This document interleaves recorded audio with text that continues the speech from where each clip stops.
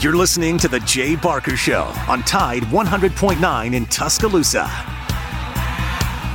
What I do. How much of your time was spent and how much was it invested in your goal? Can't do it unless you can overcome adversity, because that's what makes great things great, is the things that you had to overcome to accomplish them. We have about 5 choices in our life, and everybody has a choice as to what they want to do and how they want to do that. But if you're going to be excellent or elite, you got to do special things. You have to have special intensity, you have to have special focus. It doesn't matter what God-given ability that you have, but without the rest of it, I'm not sure you ever get excellent or elite. You have to have toughness. What does it take to break you? I don't care what circumstance you're faced with. What does it take to break your focus, to make you give in? You're tired or you don't feel like giving effort or finishing the play like you should. I'm not saying it's our goal to try to break you. It's just the way it is in football. It's going to be difficult because you're getting yourself ready to play at a high level. And just because you got beat on the last play, that can't affect the next play. That's breaking you. Your frustration is breaking you. What does it take to break you? We should help others. We should serve other people all the time. You cannot be a leader and affect other people if you're not willing to serve other people. Think of our lives as every day we should appreciate the opportunity that we have to accomplish and affect something. Earn this. Everybody made all these sacrifices for you to live. Go live a good life. Be a good father. Help other people. Accomplish something of significance. Make a difference. That would be my message to everybody here. Make a difference and help everybody's spirit in a positive way. God bless you and roll Tide. Jay Barker led the Crimson Tide to a national championship in 1992, winner of the Johnny Unitas Golden Arm Award and a finalist for the Heisman Trophy, voted the SEC Player of the Year, and was drafted by the Green Bay Packers, also seeing time with the New England Patriots and the Carolina Panthers. He is the winningest quarterback in Alabama history, 35-2-1, member of the Alabama Sports Hall of Fame. Jay Barker brings that same championship quality and football expertise to his own radio network and show. Joining him is Lars Anderson, New York Times best-selling author, 20-year veteran of Sports Illustrated, and professor at the University of Alabama. Live from the AVX studios in Birmingham, Alabama, The Jay Barker Show.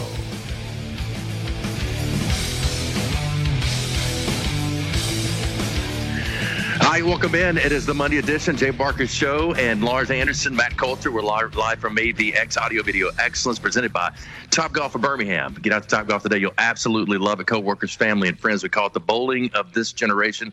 That's Topgolf of Birmingham. Also driven by Sonny King Ford on the sunny side of the street. Go see Tony Russell and all the great folks there at Sonny King Ford. We are waiting Coach Saban to get to the podium for his weekly press conference. We'll get ready for Tennessee Volunteers. It is Tennessee week. Hard to believe it, even though the leaves are changing, especially up in North Alabama and other areas. I know it will be that way in Knoxville as well as it is happening right here in Birmingham as well. 24-20, Alabama gets done over Texas A&M. Again, Texas A&M now goes to 3-3, 1-2. In SEC play, Alabama is now sitting at that 6-0 mark, 3-0 in SEC play. So we're going to dive into that particular game.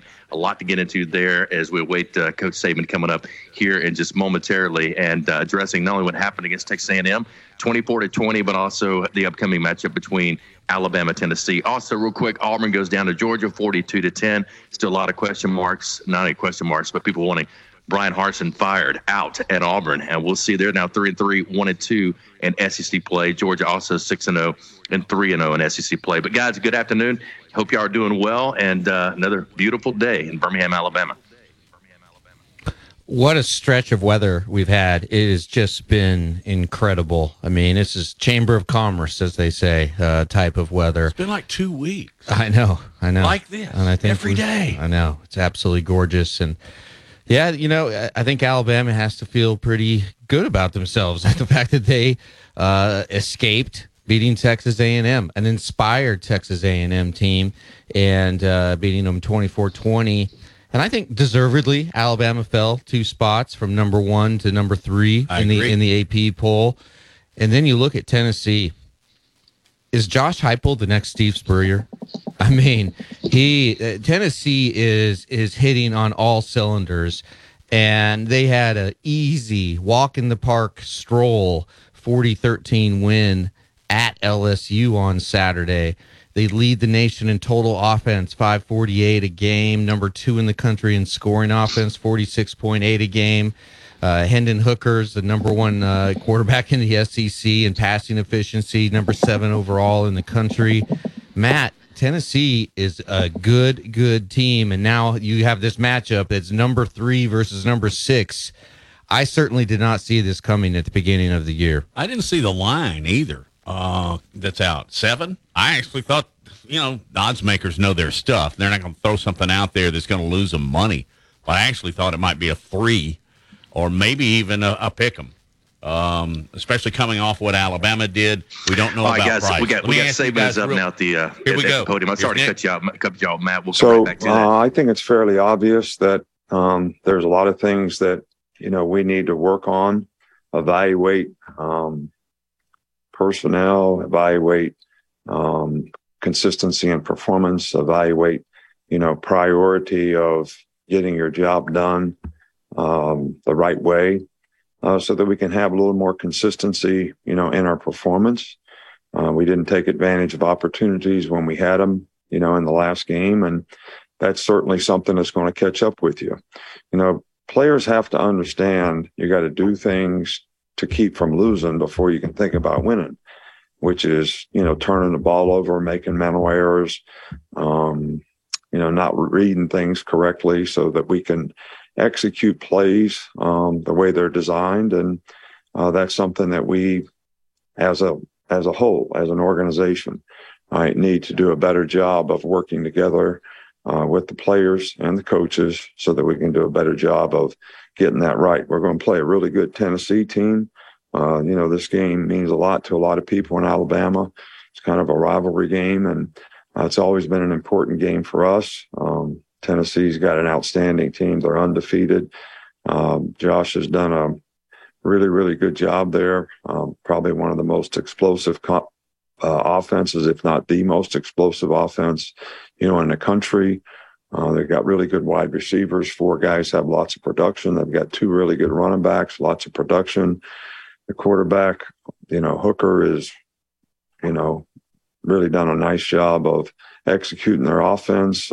He's one of the leading pass efficiency guys in the country, as well as has ability to extend plays and make plays with his feet. He's a very good athlete all the way around, and has had an outstanding year. Their defense is, one of the top defensive teams, especially in terms of creating negative plays and making people difficult for them to score. 17 points a game is, really good and one of the tops in the SEC. And they're always really solid with their specialists and on special teams. So this is a really, really good team, a real challenge for us. And our priority has to be, we got to get it right ourselves, and so that we do a better job of putting ourselves in positions of having a chance to be successful. And when we do that, we got to take advantage of it. How has J.C. Latham been playing at right tackle here lately, and how would you evaluate the offensive tackle play as a whole to date?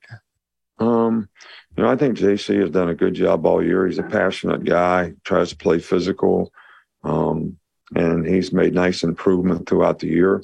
I don't think as an offensive line as a whole, this was one of our best games. I think A&M has a really good front, and we need to do a better job overall up front to be more consistent.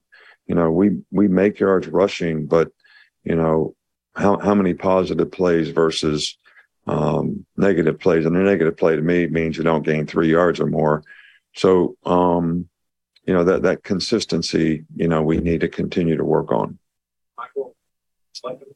What's the latest on Bryce Young's status? Bryce is getting reevaluated today. I don't really know much. I hadn't talked to Doc, since he did that. Hopefully we're going to try to get him ready to play this week, but this is something that, nobody can predict, how quickly this is going to, give him an opportunity to be able to go out and do what he needs to do. And, we'll see as the week progresses, but I don't have an update much more than that. after watching the film, just how effective did you think that package with Will and Dallas and Chris Braswell in the field together was at getting pressure on the quarterback? I thought we did a good job of getting pressure on the quarterback. I know we had 3 sacks, but we had, probably, 10 or 12 other pressures on the quarterback. So it worked well for us. It was effective. Talked about their defense that Tennessee has. What about their run defense specifically stands out to you for them? Well, they're physical up front. They play hard. They're aggressive in terms of their style of, bringing people, create negative plays. They tackle well. They play hard. They play well together. So they have a good understanding of, what they're trying to get done on each call. So they're a good front seven. What could the wide receivers do to make Jalen or Bryce's job a little easier, keeping the passing game consistent? Well, I don't know that no one's standing here blaming the receivers for anything. I think we all need to self-assess. And, the only way you learn is when you make a mistake, you listen, you learn, you improve, you don't make the same mistake again. And we need to play better at all positions on offense relative to what we did in the last game. And I think most of the players would probably tell you the same. So I can't really say that the receivers didn't do what they were supposed to do. Could they do it better? Absolutely. Could we get better play at every position, whether it's quarterback, wide receiver, whatever? Absolutely. So that's what we're trying to focus on so that we can have more consistency running the ball and passing the ball. Stay over there, Katie. Coach, you talked about turnovers a little bit in your opening statement, and obviously you've still won all your games this year, but how challenging is it to win games when you have a negative turnover margin, and how much is that something you want the offense and defense to improve on in this last half of the season? Well, we've been emphasizing it like crazy, and this is the first time in a long time we've had a negative turnover ratio at this point in the season. We don't get enough turnovers on defense, and we've given the ball up more than we have historically, and both of those things need to improve because it is very, very challenging. I've said many times before, one of the most compelling stats relative to winning and losing is turnover margin. And every week we show the players, okay, if you're +1, you're +2, you're +3, all over the country, what was the record? If you're -1, -2, -3, all over the country, what was the record? And it's pretty compelling. So, it's one of the, and the players understand that, and they understand the value of turning the ball over relative to the other team, what the average turnover in a season allows you to score. And when you get a turnover, what that benefits you in scoring. So these are very important factors that have been emphasized, and we just need to do a better job. Hey, Coach, you're about midway through the season. Just overall, how do you feel about your team at this point in the year? Look, I believe in our team, but I believe in our team when our team does the things that they need to do to have a priority of doing their job. Because, everybody looks at people's flaws, and those things get exposed if you don't do things correctly. And I think the big thing that we need to do is make sure that we're doing things correctly, collectively as a group on a more consistent basis. When we do that, I think we have a very good team. When we haven't done that, we're pretty average. So it's kind of everybody's choice to try to get it right. And it's our responsibility as coaches to help them get it right. Stay over there with Mason. Number 11, Jalen Hyatt for Tennessee. He's top 5 in the SEC in both receptions and reception touchdowns. Just what do you see from him on film, and what do you plan for him going forward? Well, he's an outstanding player. He's got really good speed. Their offense spreads people out, and they take great advantage of spreading the ball around to all their skilled players. He in particular has made a lot of big plays, which they take a lot of shots. and they've converted a lot of shots. And one of the, keys to the game is not giving up big plays. And that'll be really important for us if we're going to be successful against them on defense. And we're going to not only have to guard him, but about 3 or 4 other guys that are pretty good receivers as well. Coach, you talked about his growth before, but was there ever a moment in practice where you felt like, okay, Deontay Lawson's kind of got a handle on this now? Yeah, he's been, we've been playing him all year long. I thought he played fairly well in the game this past week. And we got a lot of confidence in him. He's a good competitor. He's serious about what he does. He's smart. He understands what he's supposed to do. He can run. He's a good athlete. So pleased with his progress, and thought he played, a fairly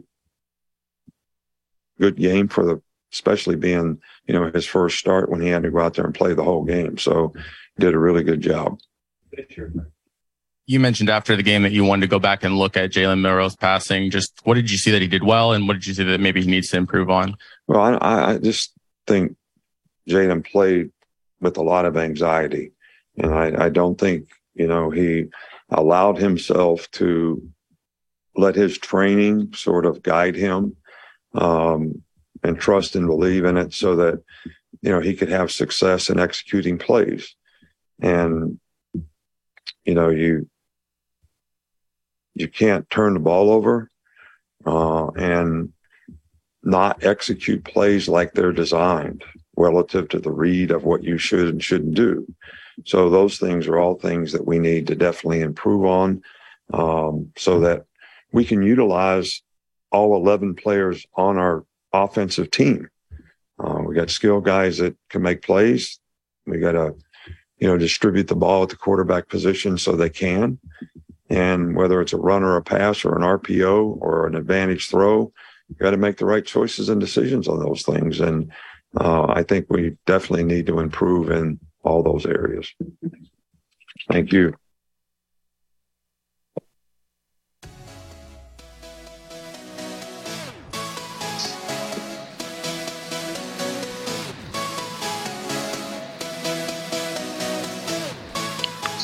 All right, that was Coach Saban and his Monday press conference, and a lot of good news and notes there from him. We're going to dive into a break. We'll come back on the other side. More to come. And also, Mick Gillespie, Bama Insider on 3 Media, joins us at 12:30. Stay with us. We're live from AVX. Audio Video Excellence continues.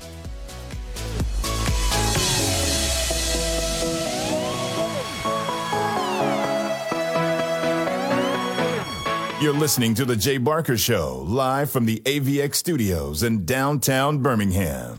The best sports talk in the state. Tide 100.9 and streaming on the Tide 100.9 app.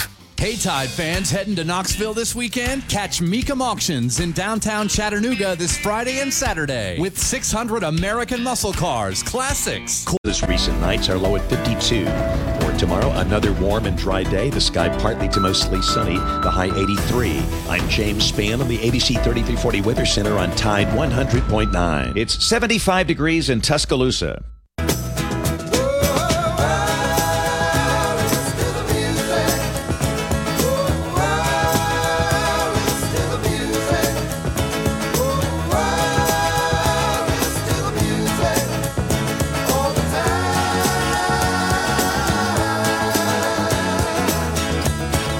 Welcome back in as we continue here on this Monday edition. Again, Mick Gillespie going to be joining us from Bama Insider on 3 Media at the bottom of the hour, 12:30. So look forward to that, about 8 minutes away from that. So I have a quick segment here, but let's go back to this Alabama and A&M game. Again, 24-20 the final, and you look at as far as just some of the numbers and the highlights from the game. And again, Jalen Milroe really struggled as far as the turnovers with the 2 fumbles, the interception, and also ended up 12 of 19, 111 yards. And 3 touchdowns and 1 interception. So there was some good plays, some good stuff there by Jalen. But as a quarterback, you've got to, as Coach Saban brought up and in a little bit of a way, he said, look, you never can hurt your team. You got to help them win, but do nothing that's going to hurt your team as far as putting them in a position to lose. I thought the defense played excellent on Saturday, guys. That's the speed, the cheetah package, having Braswell, Will Anderson Jr., Dallas Turner in there together. Matt reminded me a lot of our 92 team, how quick they were off the ball as far as putting pressure on the quarterback, and King really having a tough day as far as struggling with that kind of pressure. What 8, I think, hurries it was for Will Anderson, 3 sacks total for the Crimson Tide, and close to, I think, 11, 12 hurries overall by that. But he was close every time. Haynes King, 25 of 46, 253 yards, 2 touchdowns, an interception. But Jalen's got to clean that stuff up, and we'll wait to hear. Coach said he's met with the doctors, or going to be meeting with the doctors to hear about the evaluation they had this morning. Has not met with them yet to hear what they say as far as moving forward with Bryce. But I think there's a great chance of getting him back this week for the Tennessee matchup. May I just say this? They're not going to beat Tennessee without him. Do you agree? Yeah. And I was surprised that the Tennessee line was not closer to Tennessee being favored. I will say this about the Texas A&M game. Alabama's defense, and you mentioned this, Jay, held A&M's rushing attack to 70 yards, 2.8 yards per carry. Yes, the defense played great. The offense just didn't help them out. I'm okay with a pick, but the fumbles and the way they happened, he should have had that ball locked down. He got stripped. They pulled back on his wrist. He did not have a good grip on the football. That, to me, the 2 fumbles are the issue. But it doesn't stop there. Will Reichert just had an off night. Mm-hmm. He missed 2 field goals that I would have bet $25 on. That's a lot of money for me. You gotta hope that there's no lingering effects from that. He's just been so steady and so good. I don't think that's going to be a problem, even at Tennessee. And then one thing that may aggravate me more than anything was the 2 late personal fouls at such inopportune times. Yeah. Lars, that's not Alabama. That's not Nick Saban at all.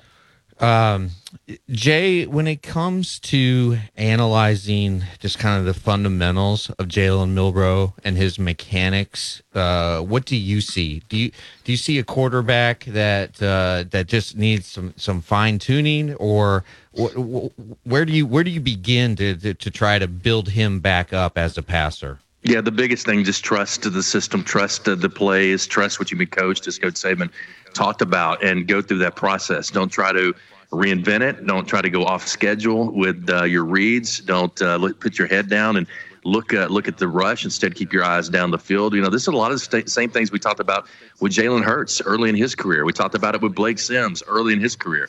Running quarterbacks are guys that are used to using that ability in high school, and they can escape. They can get away from, average athletes, if not below average athletes in high school. In college, especially in the Power 5 and the SEC, you can't do that. And you can't think that I can just escape now and turn the field and reduce it down into a third or half a field to work with, and it just puts you in a tough spot. So there were reads that he came off of very quickly that if he stayed on them, even the last sack that he took, or one of the last sacks he took, where the guy's crossing underneath and he's wide open.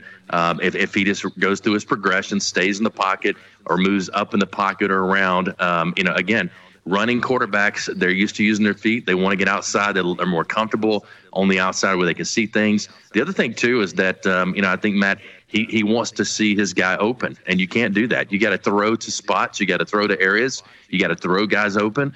And that's all the progression of being on the field and getting the experience. He's got some now. They can now take this film, a full game, work with him, and help him get better. The good thing is all those things are correctable, even the fumbles. And, look, I'm not as worried. I know you got to protect the ball. It happens all the time in the pocket with quarterbacks, especially where he was. Ball getting stripped. You just got to be more secure with it. What I hate is when a guy's going down the field or gets hit, a running back that's supposed to be tucking it away at that time. At that time, he's rushing, still running up in the pocket, still looking maybe to make a throw, and he's just got to be more careful with it. The interception, if he gets the ball out there, it's probably a touchdown, or at least a big play to Burton. Instead, underthrew him, and that was more like a punt. 35 yards and went down the field. And there's a lot of things here to correct, but there's a lot of things that can be corrected. Here's the good thing. He's an amazing athlete. He can fly. He can do a lot of great things. And I think you just build his confidence up there and just keep working with him on the progressions. Yeah, and you saw that on his second touchdown on an RPO. he noticed that the linebackers were coming up to go after Gibbs. I think Gibbs had just ripped off a long gain.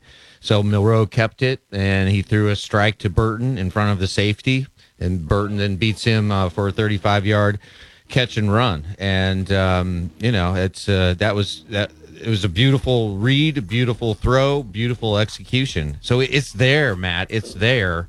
It just needs to be on a more consistent basis. But hey, I mean, the kid's making his first start in an SEC game. Jay nailed it. He needs more time. They know anything going to make him better than that. He needs more time on the field. Yeah, he's a very talented player. It really is. And I think too, adjust what they do. I mean, the RPOs, the play action, more run plays designed for him. I think use his game to your advantage. Let him play his game, and I think they learned more even about that and about him as the game went on. All right, so we'll continue on the other side. Mick Gillespie going to join us from Bama Insider and On3 Media. Look forward to visiting with him and get his take on the Crimson Tide. It's not only the A&M game, but getting ready for the Tennessee Volunteers coming up this weekend. Stay with us.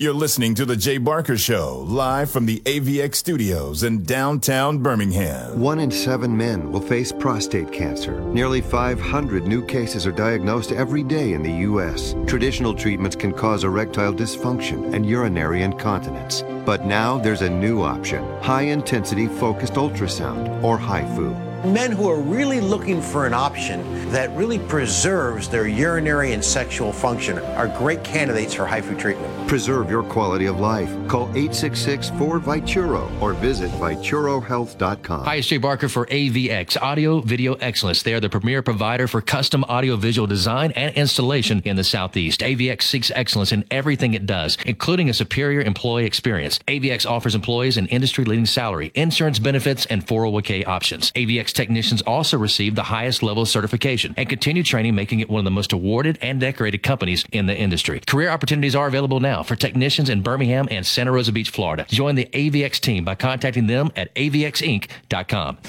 Gary Burley here for Williford Chiropractic and Wellness. As a 10-year National Football League veteran, you can imagine my surprise being diagnosed with cancer and starting chemotherapy treatment back in 2014. I suffered from a lot of pain and offered up prayer during those days as I made it into remission, but I developed neuropathy. Anyone that suffers from this condition knows the pain is excruciating, nerve numbness and tingling along the tissue that won't heal. I tried everything for relief, folks, until my wife suggested I call Dr. Williford of Williford Chiropractic and Wellness. I called at 205-909-7373 and scheduled an appointment. After 3 treatments, I began experiencing relief that I haven't had in years. If you're suffering from neuropathy, I suggest you reach out to Dr. Williford and his great staff at Williford Chiropractic and Wellness.com. Williford Chiropractic and Wellness. Give them a call at 205-909-7373. Balance your brain, balance your life.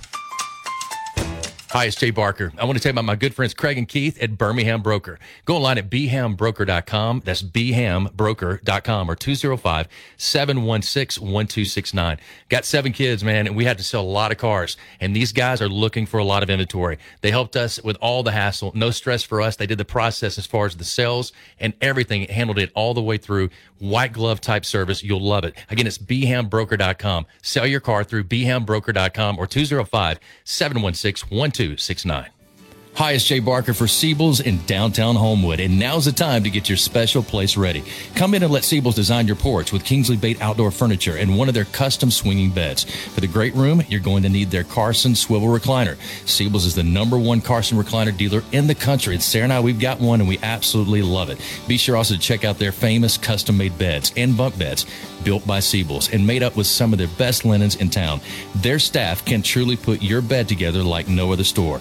You can also follow Siebel's and shop on Instagram and Facebook. And be sure to call or go by their special store in downtown Homewood. The number is 800-448-1962. That's 800-448-1962. And just for listening, go to SiebelsCottage.com and order anything you want and type in Jay Barker for a special discount code. That's Jay Barker for a special discount code available only to our listeners for a limited time on The Jay Barker Show. Siebel's in downtown Homewood or online at SiebelsCottage.com.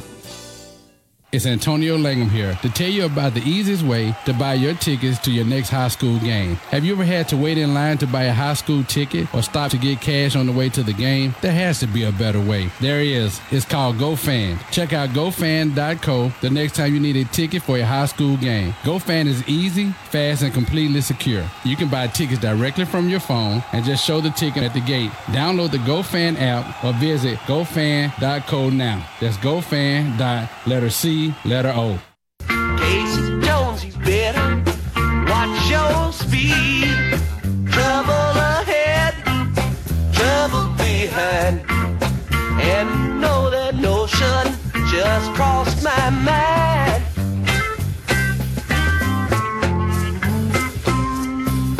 This old engine makes it on time.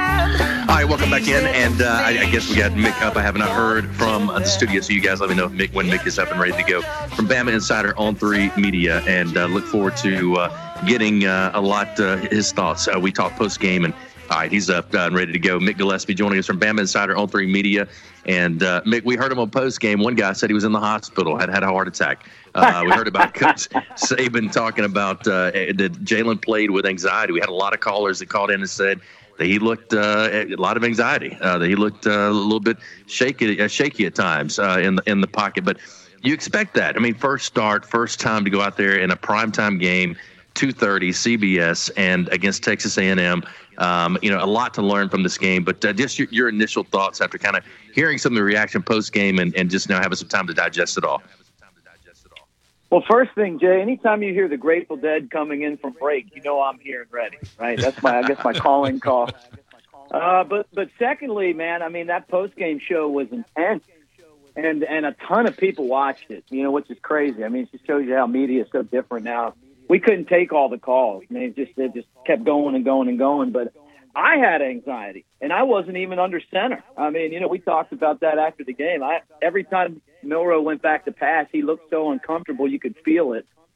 And not to get, 200 yards passing this day and age is, it really tells you something. But Alabama ran it over 50 times, and Texas A&M couldn't stop them. I thought Alabama played, besides the turnovers, like a team that should have really killed Texas A&M. That didn't happen.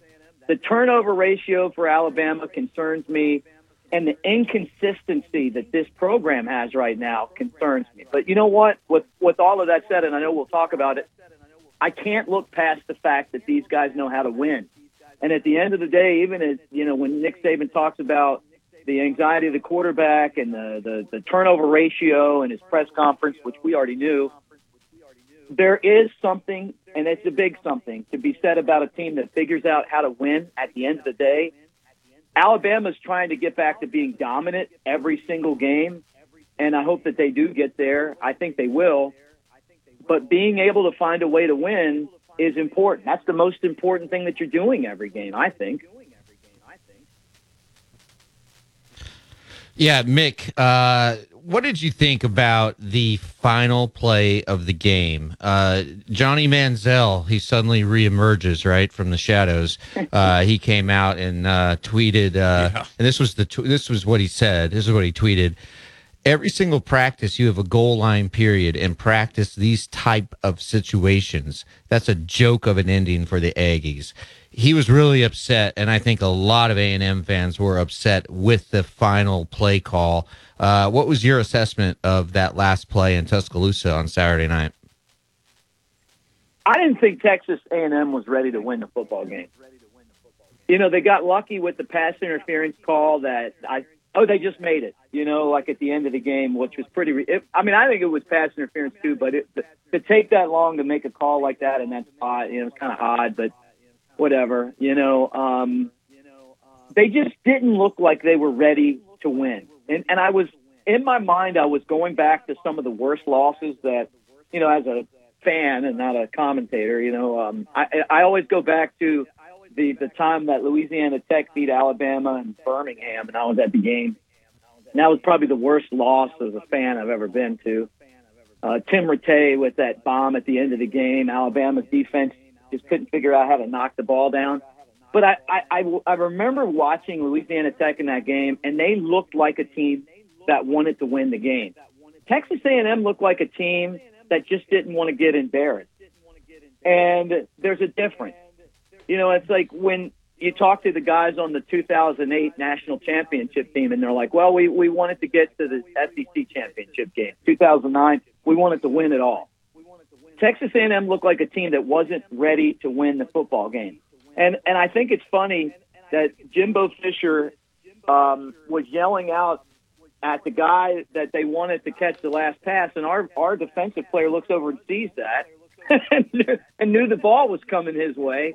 But even had the guy caught the ball, he was so short of the goal line that he wouldn't have scored anyway. And I don't know about you guys, but that particular play reminded me of the Georgia-Alabama SEC championship game where Georgia was driving at the end of the game.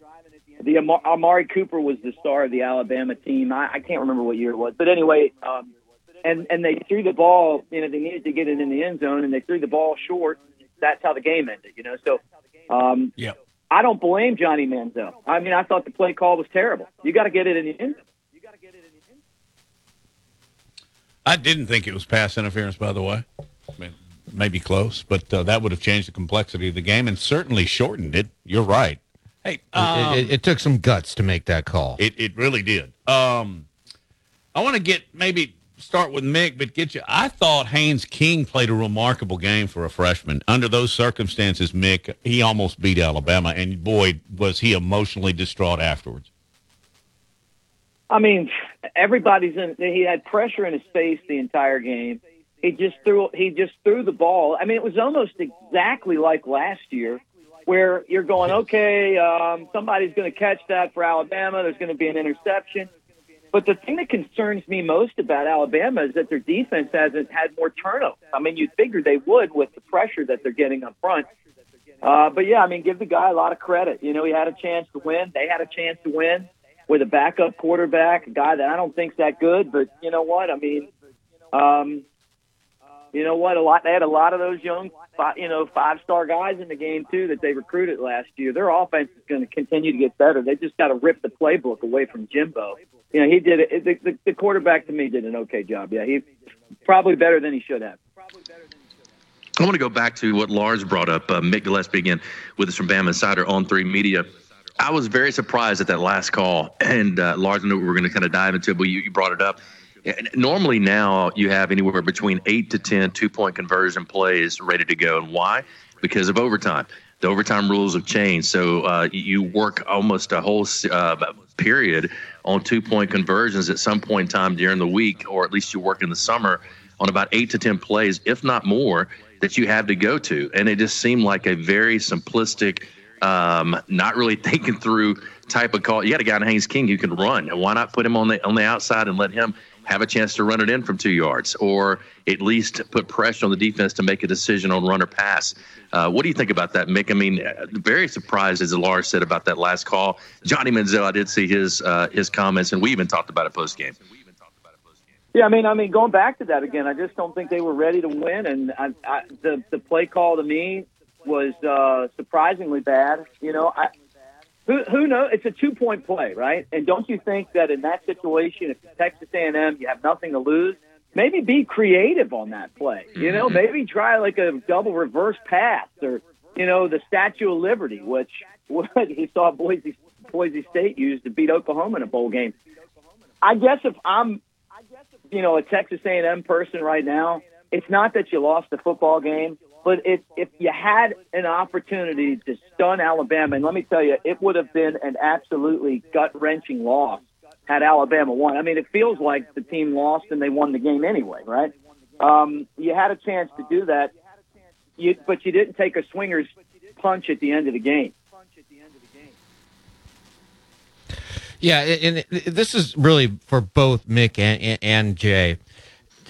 Is Alabama going to benefit from this? I mean, we said after the Texas game, all right, hey, one close call. This is great because most national championship winning teams, they have that close call.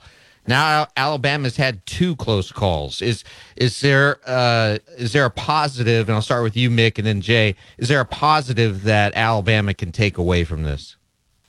I think there is. Look, so many I can go back to teams I played on. I was on a couple of teams that were really good and won all the regular season games with no problem at all. And then you get into the playoffs and you play those close games and you're not ready to play them.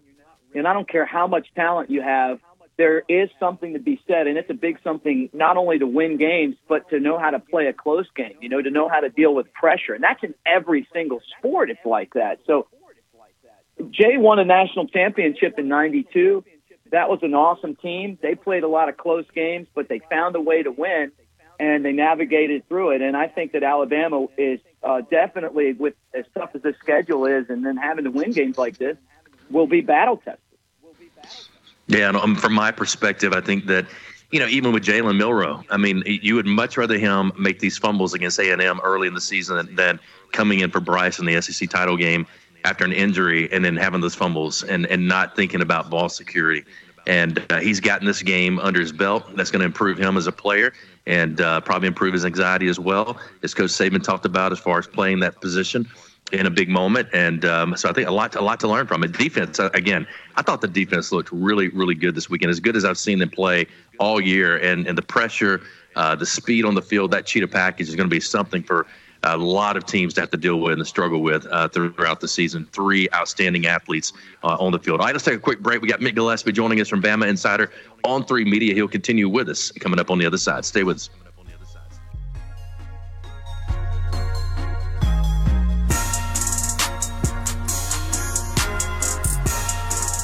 You're listening to The Jay Barker Show, live from the AVX studios in downtown Birmingham. Weather brought to you by Tidwell Chiropractic, the only third-generation chiropractor in Tuscaloosa with over 25 years experience. Call Tidwell Chiropractic at 752. This recent nights are low at 52. For tomorrow, another warm and dry day. The sky partly to mostly sunny, the high 83. I'm James Spann on the ABC 3340 Weather Center on Tide 100.9. It's 75 degrees in Tuscaloosa.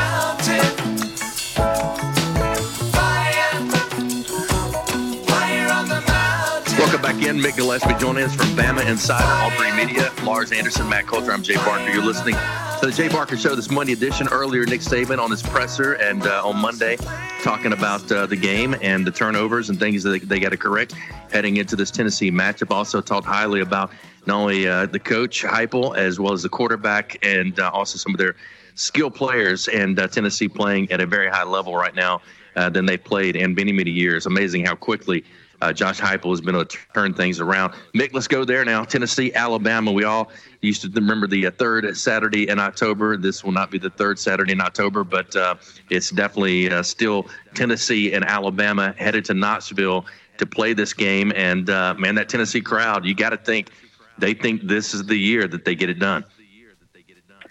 Yeah, pay close attention to this rivalry. It's my favorite rivalry. And, it was crazy. Ben George and I, used to do a show with Mike Johnson and Baron Huber, and Baron was from Knoxville, so he knew what it meant. I mean, he grew up a Tennessee fan, going to Tennessee games, and then when he came to Alabama, he wanted to play at Tennessee. They didn't let him, and there was always, just a little bit of extra coming from him when he was on the team and eventually won the national championship. He got it. Ben and I were in school at Alabama, never won the game, lost every single year. And then, Mike comes to school. He grew up a Florida State guy. He gets to Tuscaloosa, and Alabama just starts beating these guys every single year. And it's been like 15 straight years, And so for someone like me who spent some time working in that area, I'll give tours, ballpark tours at Smoky Stadium. I'll say, hey, tell them what I do and that I'm involved with Alabama. I graduated from there. And they boo me, and then I'll be, classes, and I'll say, all right, well, raise your hand if you were alive last time Alabama beat Tennessee. And I mean, these kids, none of them can do it, It's a very prideful program. We saw the same thing happen with Alabama when, they moved on from Gene Stallings and weren't prepared with the right coaches, and it took a long time to get back on track. But I got to tell you, Tennessee is on the right track again. They're going to be a force. And it starts with basically their leadership. Their president of the university, Randy Boyd, is a really good president. Any school would like to have him. And if you know anything about these programs, the fish always rots from the head down, and that's what happened at Alabama. They had just such bad people running the athletic department and made stupid decisions. Tennessee went through the same thing. Now they've got the ship righted. Danny White, their athletic director, is good. But you go to what they're doing now. They have money with the NIL, okay? So they are going to spend money just like, every other school is going to do right now to get talent. Josh Heupel has brought in this system where they want to go fast, and then they went and they really lucked up with Hendon Hooker, and he's been amazing. I was at the Pitt Tennessee game last year. They had their other quarterback starting, and they had guys running free the whole first half, and no one could throw the ball to him. Once they put Hooker in there, it's been a different type of team. So their weakness is defense. And Alabama better be ready because they love to take chances and throw the ball down the field. So if they don't pressure the quarterback, and you saw it with LSU this week, they're gonna have a tough time stopping him. Now I will say this: Hendon Hooker took a really big hit in that LSU game, and he didn't look so good afterwards. So if Alabama gets a hat on him, I think he can be rattled. But even without Cedric Tillman, their top receiver, Jabari Small, can run the ball. I mean, he was very effective in the game. Their offensive line, for the first time in years, is actually pretty good. Their defense is okay, but they score so many points, they put pressure on you. You're going to have to keep up with them. Yeah, and that's exactly what I wanted to stick with, was the fact that Tennessee leads the nation in total offense with 548 yards a game, and it's really not a fluke. I mean, Tennessee's beaten 3 ranked teams, Pittsburgh, Florida, and now LSU. How many points, how many points do you think Alabama is going to need to put up against this Tennessee team, and how effective do you think Alabama's defense can be in slowing Hooker, assuming that he's fully healthy? Yeah, look, Hooker's going to play in the game, but I think so is Bryce Young. And this could be like, when what was it, Alabama and Ole Miss, when Arch Manning was there, and I guess he was against maybe Snake. But I think this could be one of those classic games. Going in that they're going to score 31 points on you, Tennessee. They score 31 points every single game or more, even against Alabama's awesome defense. I mean, and I know that it was turnovers that set Texas A&M up, but to give up 20 points to that awful Texas A&M team offense, which to me is not good, and then you compare it to being on the road at Tennessee, you're going to need at least 31. Scoring has not been an issue for Alabama, though. I think Alabama's defense is good enough to hold Tennessee back, but I'm looking like 45-35 probably, somewhere in that neighborhood. Mick, always great to have you on. Tell everybody how they can find you. We get about 10 seconds. Yep, Bama Insider, the YouTube channel. We're going to be on there tonight, Monday Night Quarterback. And then on Fridays, you can watch the Tailgate Show, which is on fire right now. 6 to 8 will be in Knoxville this week doing the show. Roll Tide, everybody. All right, Mick Gillespie. Thank you, Mick. Bama Insider on 3 Media. Matt Coulter, Lars Anderson. I'm Jay Barker. Continue with us. Hour number 2 coming up next. We'll continue to break down Alabama, Tennessee coming up this weekend in Knoxville.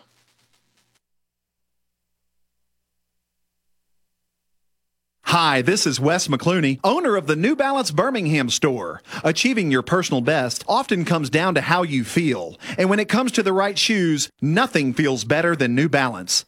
The fit specialists at the New Balance Birmingham store conduct an in-depth analysis of your foot size, shape, and gait, determining the best New Balance shoes for you. Experience the difference of custom fit today at the New Balance Birmingham store on Highway 280 next to Chick-fil-A.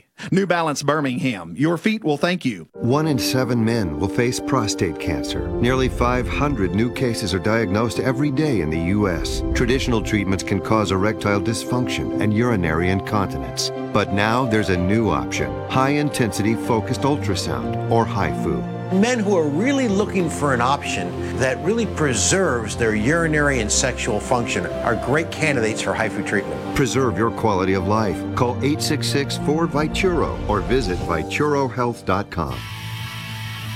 I'm excited to tell you about our newest sponsor here on the Jay Barker Radio Network. They pioneered the Chicken Finger Box and the Chicken Finger Restaurant. That's Guthrie's. Guthrie's recipes and process are often imitated, but never duplicated. Look, their sauce is probably the most copied sauce of all sauces all time. And I've known this family since my days down in Tuscaloosa, and they came over, and man, I tell you, it's nostalgic even today to see my kids going to that same Guthrie's. And great family, do so much for the community, but more importantly, provide the best when it comes to chicken fingers. Get out to Guthrie's today.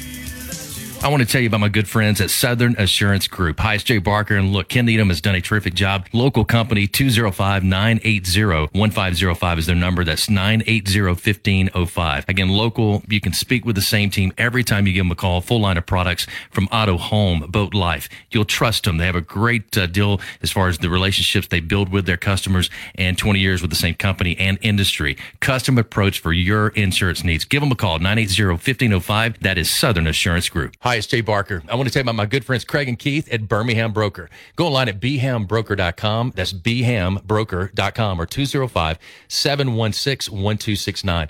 Got 7 kids, man, and we had to sell a lot of cars. And these guys are looking for a lot of inventory. They helped us with all the hassle. No stress for us. They did the process as far as the sales and everything. Handled it all the way through. White glove type service. You'll love it. Again, it's BHAMBroker.com. Sell your car through BHAMBroker.com or 205-716-1269. Whether it's for lunch or dinner, head out to the Cajun Steamer. It's a New Orleans-style joint that serves authentic Cajun and Creole food, cold beer, and great drinks. They are known for their wide array of Cajun classics and original creations prepared in an authentic fashion. This Louisiana kitchen can have you slapping the table for more. Stop by the Cajun Steamer and sign up for your Alabama, LSU, or Auburn fan card. Eat with the Cajun Steamer while your team is on TV and use your fan card to receive a 15% discount on your entire meal. With locations in Hoover, Trustful, Huntsville, and Franklin, Tennessee, they've got you covered. Head out today to the Cajun Steamer. It's Antonio Langham here to tell you about the easiest way to buy your tickets to your next high school game. Have you ever had to wait in line to buy a high school ticket or stop to get cash on the way to the game? There has to be a better way. There is. It's called GoFan. Check out GoFan.co the next time you need a ticket for your high school game. GoFan is easy, fast, and completely secure. You can buy tickets directly from your phone and just show the ticket at the gate. Download the GoFan app or visit GoFan.co now. That's GoFan.C.O. Birmingham's best Mexican restaurant for over 20 years and counting. That's La Paz Restaurant in Crestline Village and Mount Laurel. They've got a great staff, its delicious menu, award-winning cheese dip, and margaritas and vibrant atmosphere have helped to make La Paz a local favorite. Blue corn nachos, Texas barbecue quesadillas, steak and blue quesadillas, Baja fish tacos, signature fajitas, and much, much more. So head over to La Paz today. If you want a great lunch or a great dinner, you'll find all that at La Paz, Crestline, and Mount Laurel for lunch or dinner.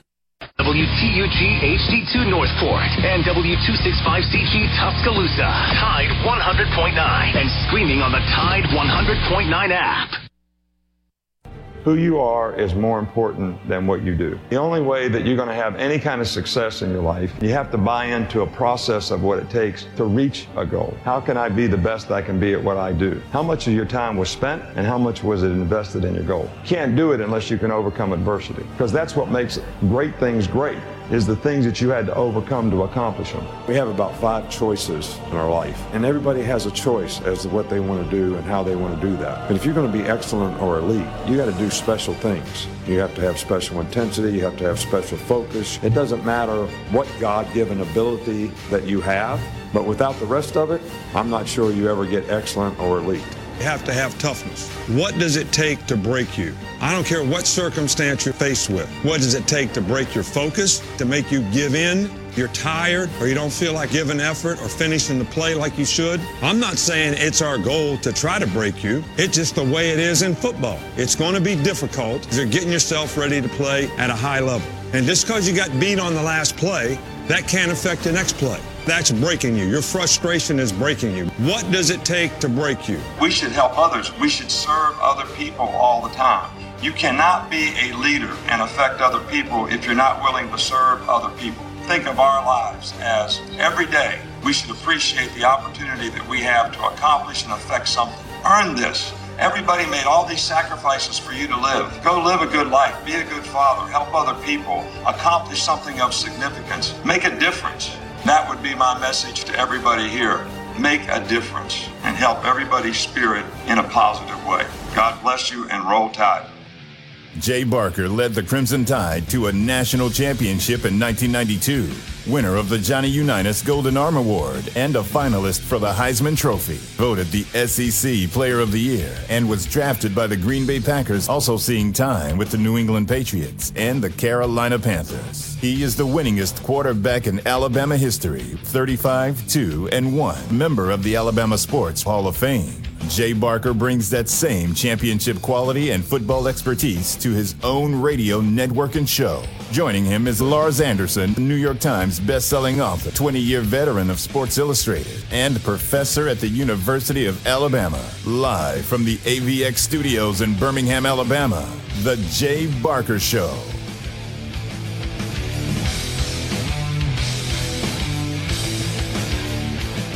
Hour number 2 up and ready to go. Again, thanks for Mick Gillespie joining us in hour number 1, as he does every Monday, and get a chance to hear his thoughts on Alabama's win over Texas A&M. Also looking ahead to Tennessee coming up this weekend on Saturday in Knoxville, Tennessee, and Alabama right now sitting at 6-0, and but they did move down. We're going to talk about that as far as the spot to number 3 in the AP and Coaches Poll. So we'll get your guys' thoughts about that and much more coming up. Also want to get into the quarterback for Tennessee, Hendon Hooker, transferred from Virginia Tech back in January of 2021. So a year and about a half under his belt at Tennessee and doing an outstanding job. But off the field, the kind of person and the type of player that he is as well, with his teammates, family, and friends. We'll get into all that, the storylines heading into this Tennessee matchup. We are presented by Topgolf of Birmingham. Get out to Topgolf. You'll absolutely love it. The food, the drinks, the fun.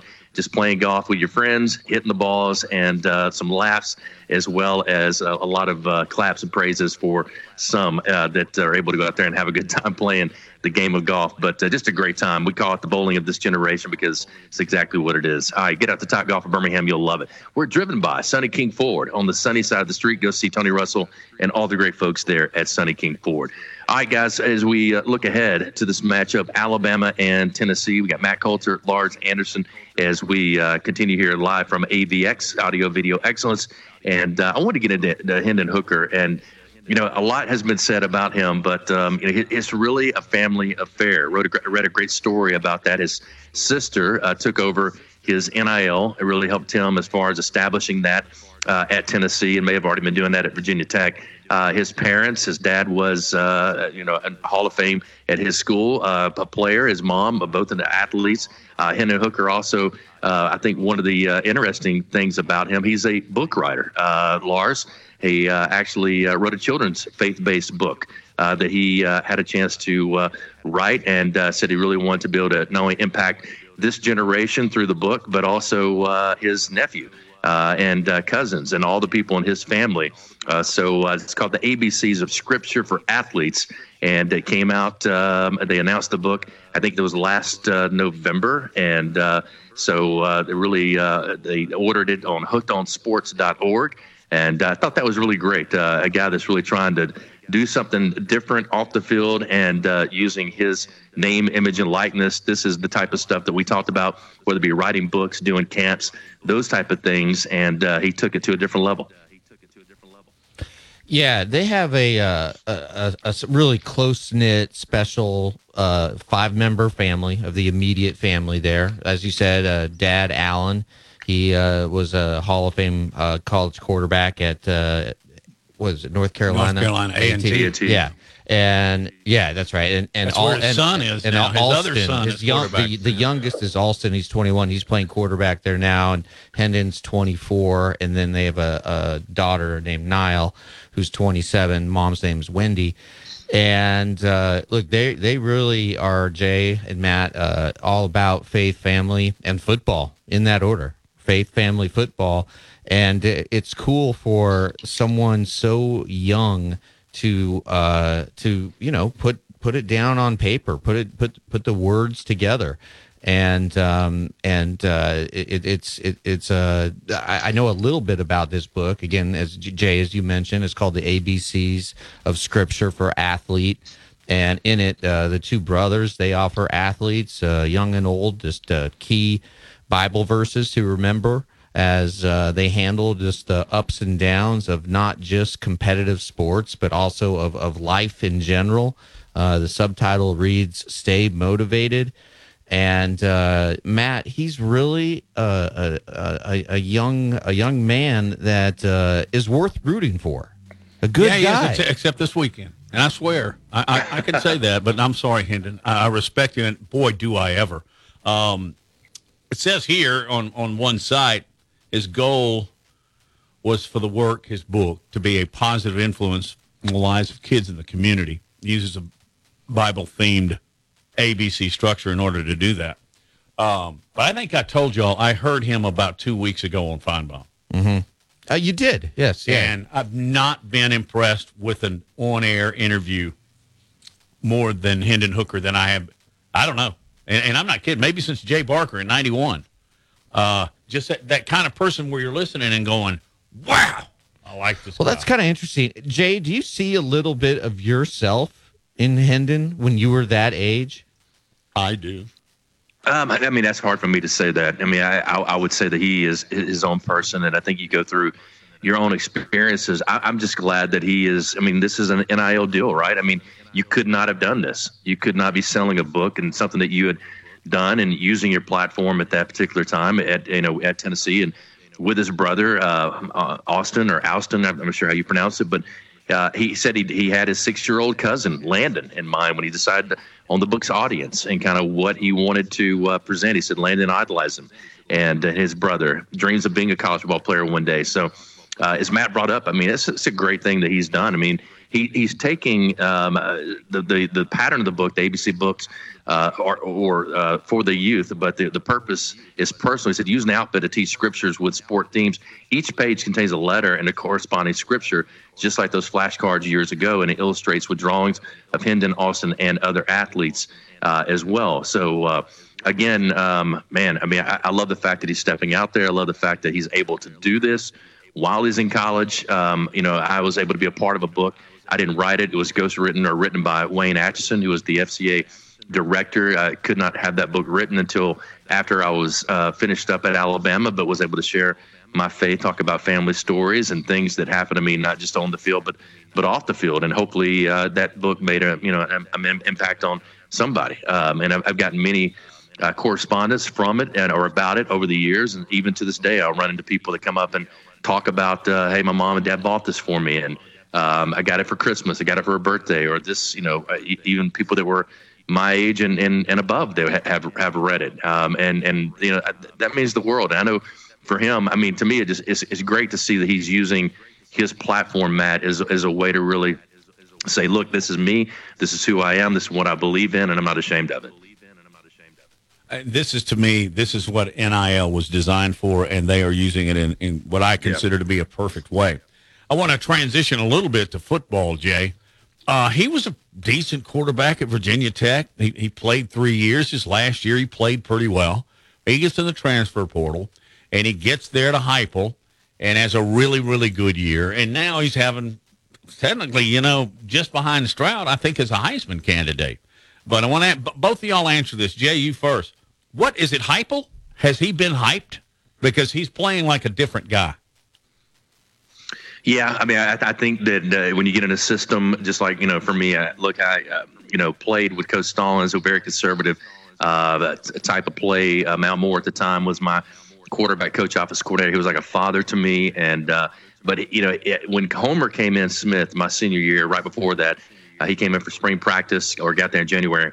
Mount Moore had stepped down at that time and gone into a athletic in the athletic administration and is like an associate athletic director. And he taught me things that I'd never been taught. We worked on fundamentals and things that I'd never even done, the whole 4 years I'd been there before that. So my 5th year in college, he really impacted me in a tremendous way of teaching me, saying things, showing me how to really study, to get ready for a game. I've told people this before, and I've told you guys. I mean, we went through the game probably at least 20 times mentally, sitting on a board and these little pieces that he had. I know Phil Savage has talked about the boards that Homer had, and then he'd also take a pencil the night before and just kind of work down that field. But he'd put the board out and he'd say, all right, it's first and 10 on the 5-yard line going out, and we'd go from there. What do you want? What do you like?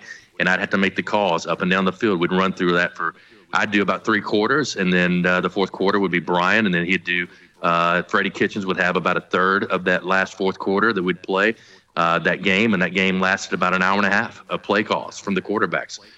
So that's probably the kind of stuff that he's getting now from Heupel that maybe he wasn't getting at Virginia Tech or other places that he's been. That's improving his game. Plus, they've got some really great athletes around him, and also the philosophy, the way that Heupel runs the fast up-tempo offense really fits what a guy like Hendon can do. And because he's not only a great athlete, but he's a very smart guy that can process information, Lars, very, very quickly.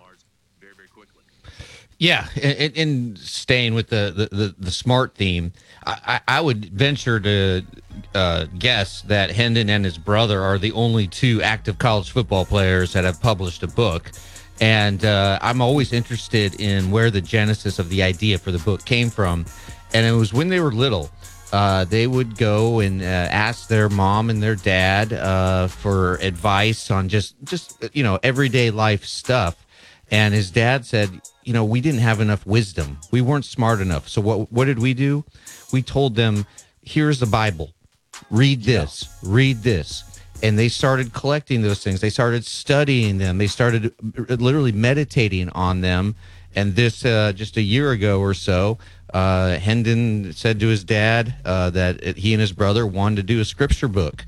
And he wanted to put them in alphabetical order based on his favorites and some of the things that he and his brother have dealt with over the years. And so, Jay, like I said, this is a kid worth rooting for.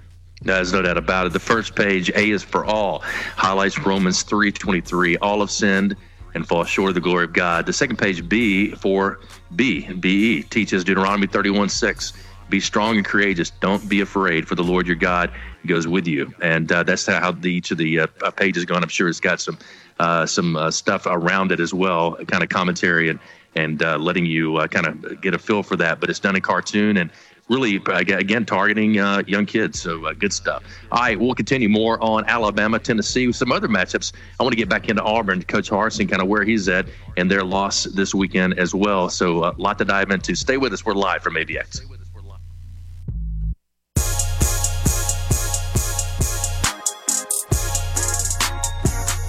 You're listening to The Jay Barker Show, live from the AVX studios in downtown Birmingham. At Academy Sports and Outdoors, they carry all the gear you need from the top brands, all at prices you'll love. And now shopping at Academy is more convenient than ever. They all This recent nights are low at 52.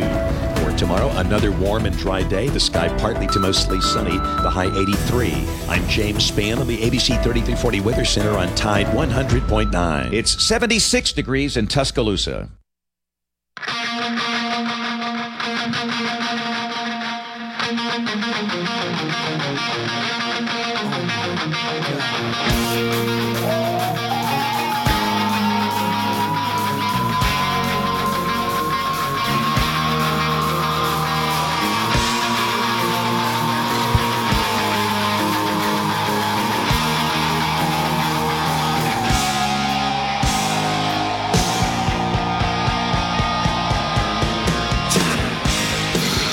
A look at the college football rankings, AP and the coaches' polls, a little bit different. Georgia sitting at number 1 in the AP poll, top 25. Ohio State at 2, Alabama at 3. Clemson moves into number 4. They're up 1 spot. Michigan goes down 1 to 5. Tennessee is up 2 to number 6. USC is sitting at number 7. They're down 1. Oklahoma State down 1 to number 8. Ole Miss stays at number 9. Penn State stays at number 10. That's your top 10. On the other side, Alabama is at number 1 in the coaches' poll. They got 35 first-place votes. Georgia got 32 first-place votes in the AP, so some discrepancy there between the coaches and the AP poll. Georgia at number 2 in the coaches' poll. 3 is Ohio State, and 4 is Michigan. So everything stayed the same. Clemson at 5, 6 at USC. Oklahoma State at 7.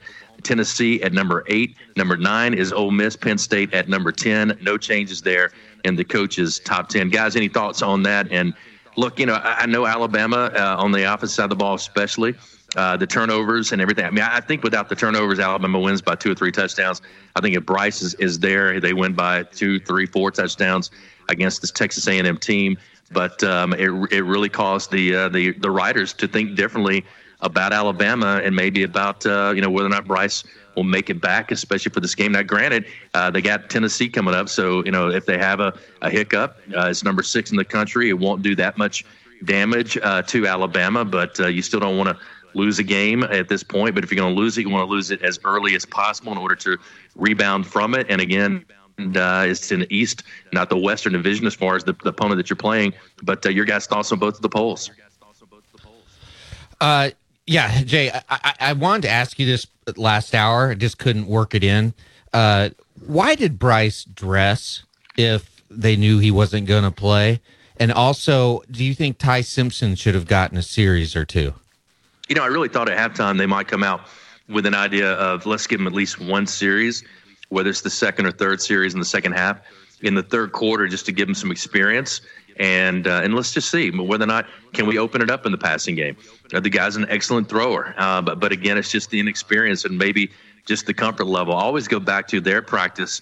They're in the meetings. They understand where the players are a lot better than we do. We a lot of times base it on a guy coming in for mop-up duty, or even when it comes to high school play, that we expect that same type of play is going to happen on the field. They know a lot more about it. They got more intel than we do. So, my thing is just trust the coaches that they're making the best decisions. But I did think that there might be a possibility of seeing him at least for one series, just to see, could he provide a spark? Could the offense do something different? You see that a lot happen with coaches, and they must have felt like it was more important for Jalen to go through this, to work through it, in order for him to be ready in case Bryce can't make it back for Tennessee, not to hurt his confidence. A guy that's been there for a while, and more importantly, if Bryce does make it back, if he goes down again, that he'll have that experience to look back on. And does Bryce dress because you want him out there in pregame because you want to keep Texas A&M guessing as to who the quarterback's going to be? I think so. I'm just yeah. Yeah, I think so. I think too that they realized pretty quickly that he didn't throw a football in the warm-ups. And if you're watching, the coaches, I'm sure, were watching very closely at the beginning and realized he ain't playing. So I don't know if it was more to just keep Bryce and his mentality of getting dressed and going to the game and not getting out of that sequence, not getting out of that process of doing that. I think it may have more to do with that with him from a psychology standpoint than anything else. Christian Miller, who I do the pregame show with on our affiliate, our flagship, Tide 100.9, I was asking him about this pregame, and he said, because I was saying, you're going to make them think, and he said, whatever they do, I have a feeling that they will make the call before the game and they'll stick to it. That's exactly what it looked like. Yeah. Because I thought, maybe you ought to put Bryce in here. But he said, and I don't know, Jay, if this is a state, if it's a Saban thing or if it's what a lot of college coaches do. But he was pretty matter of fact. He said, if he doesn't start, I don't think he's going to play. Yeah. I think that's, because they would, if they thought he could play, they would have started him. If they thought that even if he had to come in for an emergency, they would have gone ahead and played the guy that's the Heisman Trophy winner. I will say this, Lars, I've never seen Bryce Young look as nervous as he looked on the sidelines because he wasn't out there. Yeah. When things aren't in your control, that's when you get nervous. Yeah, and exactly. I'm sure he's seeing things that he thought that he could accomplish. But just looking at the poll, the two polls, let's just start at the top with Georgia. They just thrashed Auburn. I thought Auburn was going to put up a fight. It looked like it through a quarter and a half. I thought it was going to be a quintessential Auburn move to keep this game really, really close. And then they end up losing 42-10. And now under Brian Harsin, Auburn is 9-10 overall, 3-3 this year. They only gained 258 yards total offense, just had 10 first downs, no running game, inconsistent passing attack. And this is the most lopsided loss that Auburn has had since the 2012 Iron Bowl. And we all know what happened after the 2012 Iron Bowl. Coach was fired. I was talking to an Auburn friend who just lives and dies Auburn, and his sort of take on it of why Harsin hasn't been fired yet, because he's not really sure who is in control at Auburn, who could do it. Is it an interim AD I don't know. But all signs point to Harsin not finishing the season as the head coach of Auburn. All right, guys. The theory is now that Matt Rule's been canned. Nebraska. He's going to Nebraska. He is not going to Auburn. Jay, have you heard this? I hope he's going to Nebraska. No, but that's the name that I heard early on. I brought this up again, I think 2 weeks ago. Matt Rule that heard to Auburn, and that if something did happen there in Carolina, that he would probably be one of their top candidates. He's an excellent football coach. He did very well in college, and not as great in NFL as we've seen. But the sad part about this is that I think a lot of what they're going through, and they don't want to admit this, is what they did in the offseason. I think it put a lot of discomfort and disarray, and I think discouragement as well as lack of trust, not only in the administration but also in Coach Harsin for the players, for the staff, for the guys working there. I was really surprised. I don't know if you guys heard it or saw it, but Rick Neuhaus at one point in the game said one of the things we talked to Coach Harsin about, he said, hey, I've told my players and I've told my family we can only control what we can control. Everybody knows that he's on his way out, but now it's for him to keep this team ready and just going through until he is gone. I couldn't believe that Rick Neuhaus said it on national TV that blatant, but pretty much came out, and I think Harsin must have told him that, hey, I'm done. We're going to keep working. We can control all we can control is go out here and play, practice, do the things we can do, and we can't worry about it as a family or as a team what everybody's saying about us right now. And Matt, Robbie Ashford, it's the most promising drive for Auburn in the first half, and he fumbles the ball apparently untouched, trying to convert a third down with his legs. And I don't think you're right, Jay. Everything that happened in the offseason just completely undercut Harsin and the entire staff. And look, these guys have lives. They have families. They have kids. And to know that you more than likely are going to be uprooted very shortly is got to be immensely stressful, very difficult. And then, Matt, you're also trying to inspire your players when your players, they know just as well as you do that you're dead man walking, essentially. There's lame duck, and then there's this, which is far worse. It's like trotting the guy out there right now, Jay. It's almost cruel. Yeah.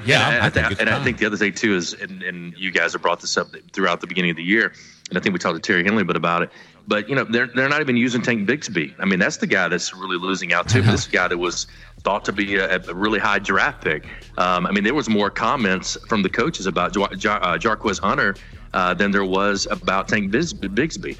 So I don't know if he's kind of lost the team, lost some of the older guys that were there before he got there. And because now they're, beginning to praise some of these younger guys and trying to look at everything, kind of the future. But, man, Bigsby is really the guy that's been kind of left out of this offense and probably losing the most, Matt, of anybody.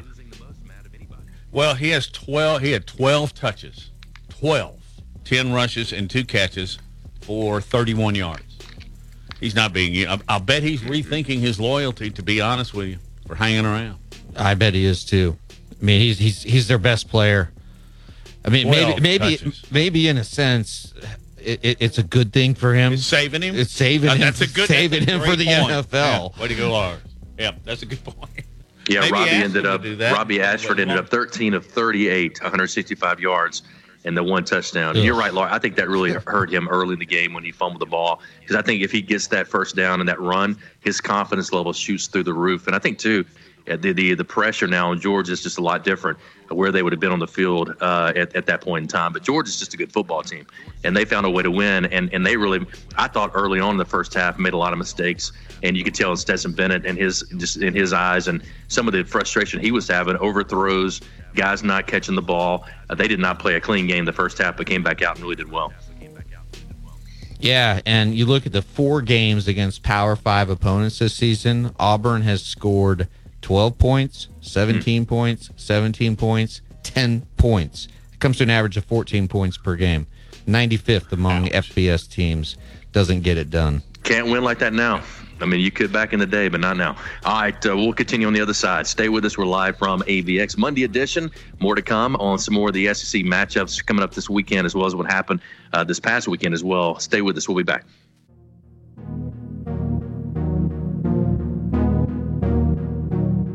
You're listening to The Jay Barker Show, live from the AVX studios in downtown Birmingham. 1 in 7 men will face prostate cancer. Nearly 500 new cases are diagnosed every day in the U.S. Traditional treatments can cause erectile dysfunction and urinary incontinence. But now there's a new option, high-intensity focused ultrasound, or HIFU. Men who are really looking for an option that really preserves their urinary and sexual function are great candidates for HIFU treatment. Preserve your quality of life. Call 866-4-VITURO or visit VituroHealth.com. Hi, it's Jay Barker for AVX, Audio Video Excellence. They are the premier provider for custom audio-visual design and installation in the Southeast. AVX seeks excellence in everything it does, including a superior employee experience. AVX offers employees an industry-leading salary, insurance benefits, and 401k options. AVX technicians also receive the highest level of certification and continue training, making it one of the most awarded and decorated companies in the industry. Career opportunities are available now for technicians in Birmingham and Santa Rosa Beach, Florida. Join the AVX team by contacting them at avxinc.com. Gary Burley here for Williford Chiropractic and Wellness. As a 10-year National Football League veteran, you can imagine my surprise being diagnosed with cancer and starting chemotherapy treatment back in 2014. I suffered from a lot of pain and offered up prayer during those days as I made it into remission, but I developed neuropathy. Anyone that suffers from this condition knows the pain is excruciating, nerve numbness and tingling along the tissue that won't heal. I tried every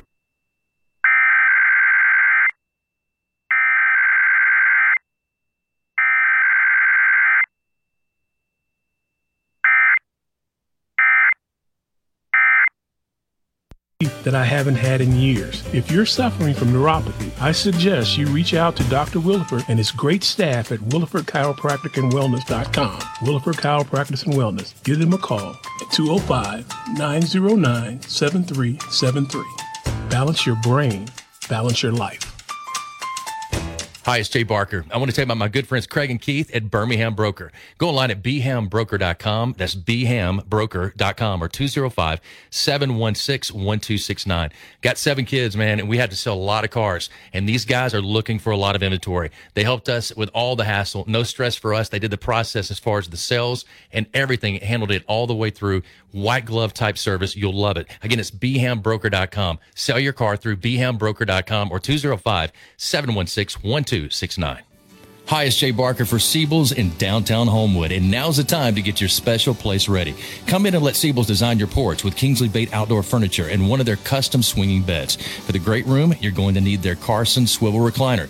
Siebel's is the #1 Carson recliner dealer in the country, and Sarah and I, we've got one, and we absolutely love it.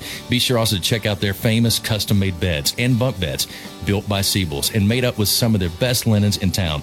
Their staff can truly put your bed together like no other store.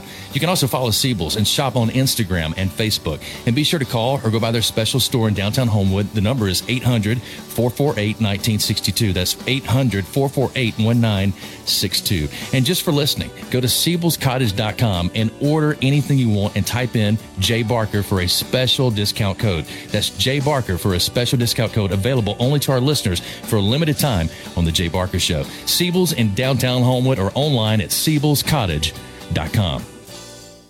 It's Antonio Langham here to tell you about the easiest way to buy your tickets to your next high school game. Have you ever had to wait in line to buy a high school ticket or stop to get cash on the way to the game? There has to be a better way. There is. It's called GoFan. Check out GoFan.co the next time you need a ticket for a high school game. GoFan is easy, fast, and completely secure. You can buy tickets directly from your phone and just show the ticket at the gate. Download the GoFan app or visit GoFan.co now. That's GoFan.C. Letter O. Let's go! Steve walks barely down the street with the brim pulled way down low. Ain't no sound but the sound of his feet. Machine guns ready to go. Are you ready? Hey, are you ready for this? Are you hanging on the edge of your seat? Out of the doorway, the bullets rip to the sound of the beat. Yeah. Another one bites the dust. All right, welcome back in. And Alabama, another one bites the dust as Texas A&M went down. But now this Tennessee matchup with the number 6 team in the AP poll, and the Tennessee Volunteers moving up 2 spots from number 8, stay number 8 in the coaches poll. But going to be a great matchup and a lot different, I think, that maybe a lot of people thought.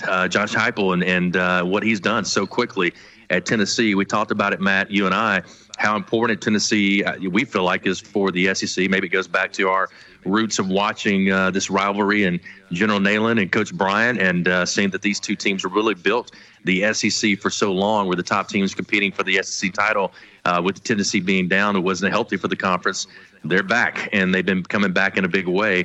This is a huge momentum game for them, and momentous game maybe for not only them but for a lot of fans, and a lot of the students and the players that are going to be on that field and in the stands have not had a chance probably to remember or witness an Alabama losing to Tennessee, especially in Knoxville.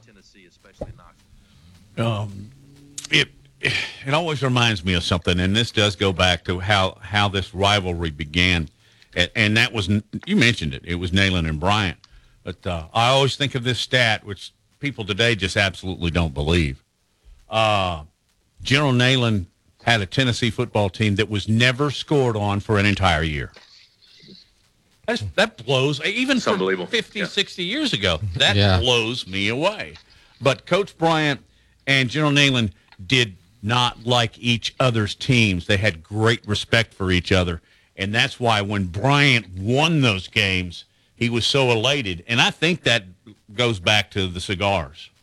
That it was that important of a victory to him that he passed out cigars in the locker room. I think it's a great tradition. And I told a guy the other day that, dang it all, wish I'd known back in 06. I would have bought a box. Jay, there's a very interesting dynamic heading into this game, right? You have Alabama, where against A&M literally came down to the last play of the game. Now you have Tennessee. They had maybe their most impressive victory in 8 years, because they beat LSU on the road 40-13. And that's the Vols' most lopsided road victory over a nationally ranked team since 1995, when Tennessee beat who? Alabama. Number 12 Alabama 41-14, and Hendon Hooker looks good. Their defense even looks good. They sacked LSU's quarterback Jaden Daniels 5 times. So you have this team that seems to be peaking, and they're at home. And then you have Alabama, which, look, they struggled on Saturday. There's no other way to put it. Alabama struggled in that game. So, Jay, as a player, if you're an Alabama player, how do you view this? You take them very, very seriously, and in this game, I mean, look, I've talked about how important it was to Coach Stallings, the coaching staff that I was under at that time. They were all Bryant guys. They realized how important they'd coached there, played there under Bryant, and how much that week meant and what they did during that week. And I mean, it was nothing but Rocky Top everywhere we looked and heard, and every place we went into, training room, workouts in the indoor facility, outside, up in the meeting rooms. They were playing Rocky Top all week long to remind us of how big this rivalry was. Mike Dubose did the opening statements, I guess you might say, of the team, and kind of giving a breakdown of all the players, the history of the game, and why it was so important. And he did it with such passion every year I was there that you were fired up on Monday to get ready to play. All the scout team guys put, the white tees on the helmets to represent, like they do at the tees.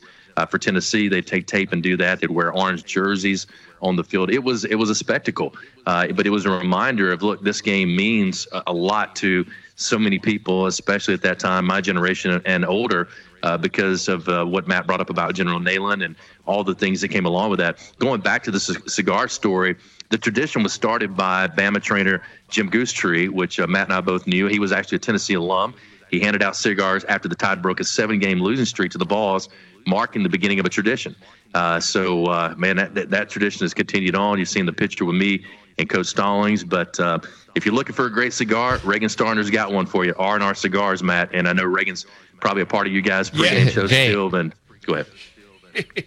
Jay, I literally just had Mike mute our mics and say, hey, we got to talk about the picture. It's my favorite picture of you from college. and it's you and Coach Stallings after a Tennessee game. Your arms are around each other, and you both have cigars, unlit cigars. Jay would not like it. Yeah. But what is the what's the backstory, or is there one behind that picture? And also, has that picture circulated among fans? Like, is that something you sign, or is that just a personal kind of? It has. Okay. Yeah, it definitely has, and a lot of the memorabilia guys have had sent them to me to sign for different people from out of town, out of the country. It's crazy. Alabama fans over the years, they love that picture, and it represents kind of that moment, And there is a lot of a backstory, probably too long for me to share right now. But I came into that injury. If you look over there, right there on our counter in the studio, there's an article from the Knoxville Sentinel, and it says Barker. Yeah, Gump. that was one I wanted to ask you about. I wanted to ask Barker you about Gump. Gump. The more I look at that, the more insulting it gets. It was. I mean, and my dad actually showed it to me that morning. He came up, he said, and he was laughing about it. And my mom was laughing about it. And he said, look what they did on the front page. Because I was coming in not sure if I would play in the game. And we had not announced that I was going to be the starter of that game at that time. Actually went out for warm-ups on Friday. And Homer and I sat down with Coach Stallings in Coach Stallings' little office area there at the stadium. It was like just a chair and a room. And we said, hey, we're going to go out. Jay's going to throw a couple short passes, and we're just going to kind of lay off of it and let it continue to heal up and be ready to go tomorrow. So I get out there, throw a couple short passes. Next thing I know, Coach Stallings is coming down the field, and he had that walk and that look, and I went, man, somebody's in trouble. And as he kept getting closer and closer, he kept looking at me, and I'm like, what did I do? And he walks up and begins to kind of just rip into me about, if you can't throw the ball down the field now in practice the day before, how do I trust that you can do it in the game? And Coach Smith and I just looked at each other and just bewilderment of that, what is going on? Is this guy he lost his mind? We just had a 15-minute conversation about what the protocol was going to be for practice today.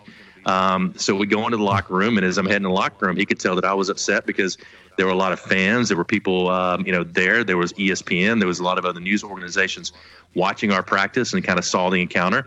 And as I'm walking in, he taps me on the shoulder and says, hey, let's go to the bathroom. And we walk in the bathroom, and we both just started going at it, kind of chewing each other out, because I was so upset that he had just chewed me out in front of my teammates and in front of the media about something that we had discussed and talked about. We get back to the hotel. We're sitting down for dinner, and sure enough, he goes, all right, time for the prayer. Jay, do you mind leading us? And I promise you, so bad I wanted to say, please pray for this man's mental health, because he does not remember one word that we just talked about. And I shaved after practice. We got into it, and then when I walked out, Fuller, McCorvey, all of them, some of them were like, wow. I mean, good, like they could hear us going at it. I shaved afterwards, and I could not quit bleeding. My blood pressure was so high that I had just dots of blood all over where I'd shaved on my cheeks. We after the prayer and all that stuff, we get to the next day, and we go out and play the game. And actually, I did a running play, or ran the ball, and kind of took a shoulder on the shot, but I kind of jumped up and looked at Coach Stallings as if, hey, I'm fine, I'm ready to play, or whatever type deal. And after the game, he walks up to me, and I'm still mad at him at this time. Actually, I mean, not mad, but just kind of like I didn't understand it. And he goes, how's the shoulder feel? And I looked at him. I go, what do you mean? He goes, well, how's it feel? He said, I've tried everything to get your mind off it and on me, so you go out there and play and not worry about that shoulder. And he handed me the cigar. And that's when that picture was taken, right after that. So it was a mind game. Wow. That's a great story, Jay. I never heard that one, Jay. 30-something years you've been holding back on me and Laura. I've told it many times in speaking engagements in different places, but yeah, it was crazy. But I'll never forget Homer and I Homer just sat there after we got back into practice, and I'm sitting there just, steaming, and he looked at me and goes, I don't know what just happened. I don't know what, he goes, I don't know, just don't worry about it, get ready for the game, and you're all good. And because I told Coach Stallings, he said, how do I, we got in there, we were kind of arguing, and he said, arguing like we were both spitting in each other's face. He's like, how do I know that you're going to play? I said, look, don't start me then. At that time, I was undefeated, had not lost the game. I go, don't start me. If you don't want me to play, don't start me. If you don't think that I'm giving everything I've got to be ready for this game, don't start me. And then he just kind of, no, we're good, whatever else. And let's get ready for the game. And it was crazy. But, man, my blood pressure's getting high now. Thinking about it. All right. Yeah. Time to break. I got a question. Yeah, let's take a break for Jay's case. I got a question concerning that when we come back. I think of significance. All right, we'll be back.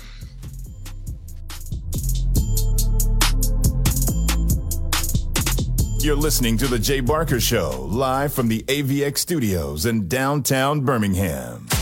It's the Tuscaloosa Community Calendar, powered by Pepsi. Join the city of Tuscaloosa for the free Tech or Treat on Tuesday evening, October 24th. This recent nights are low at 52. For tomorrow, another warm and dry day. The sky partly to mostly sunny, the high 83. I'm James Spann on the ABC 3340 Weather Center on Tide 100.9. It's 76 degrees in Tuscaloosa.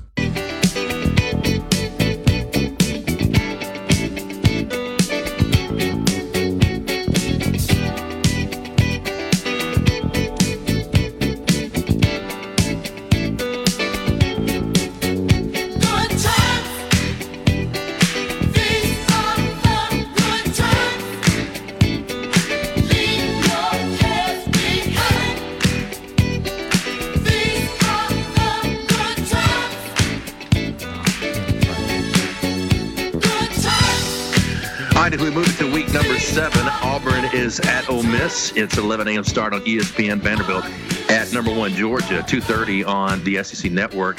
Alabama, Tennessee, number 3 versus number 6. And number 1, Alabama is in the coaches poll, but number 3 in the AP. Tennessee, number 6 in the AP, and that's on CBS, the primetime game at 2:30 once again. Arkansas at BYU, 2:30 on ESPN. LSU at at Florida at 6 o'clock on ESPN, and number 16 Mississippi State at number 22 Kentucky. Mississippi State moving up in the polls as well at 6:30 on the SEC Network. So a lot of good games coming up this weekend. Big matchups around the SEC, but none bigger than that Alabama and Tennessee matchup we'll talk about all week coming up at 2:30 on CBS. Matt, you had some thoughts about that game? Yeah, you talking about the 94 game? Do you remember what you threw for? Whichever game, yeah.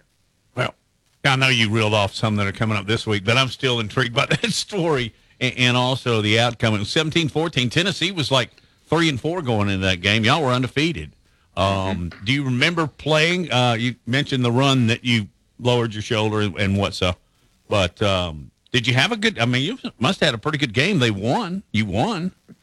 Yeah, we did. We had a really good first half, and it was kind of the way the year went for us in '94. Is that we'd come out with this kind of, we're going to throw it, we're going to do certain things, and once we got a big lead, we would slow things down. And again, that was more of a Coach Stallings philosophy than a Homer Smith philosophy at that time. And I mean, that's just what Coach Stallings believed in. You play field position, you play to the hands of your defense. You have a great kicking game, special teams. You make plays there, you get turnovers, and that's just the way they played out. I forget the guy, Brandon. What was Brandon's last name that played for Tennessee? He was starting quarterback. He went on and transferred to Texas A&M. Oh, he played. Say it again. Oh yeah. Brandon Stewart.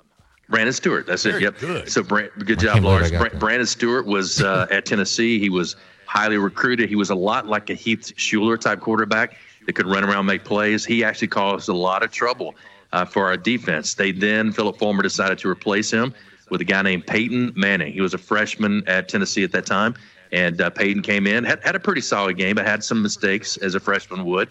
And even before the game was over, and even after the game was over, our defense felt like that if Brandon would have played the game, Brandon Stewart, that it would have been a lot harder to stop them because he had made so many plays running the football and escaping the pocket.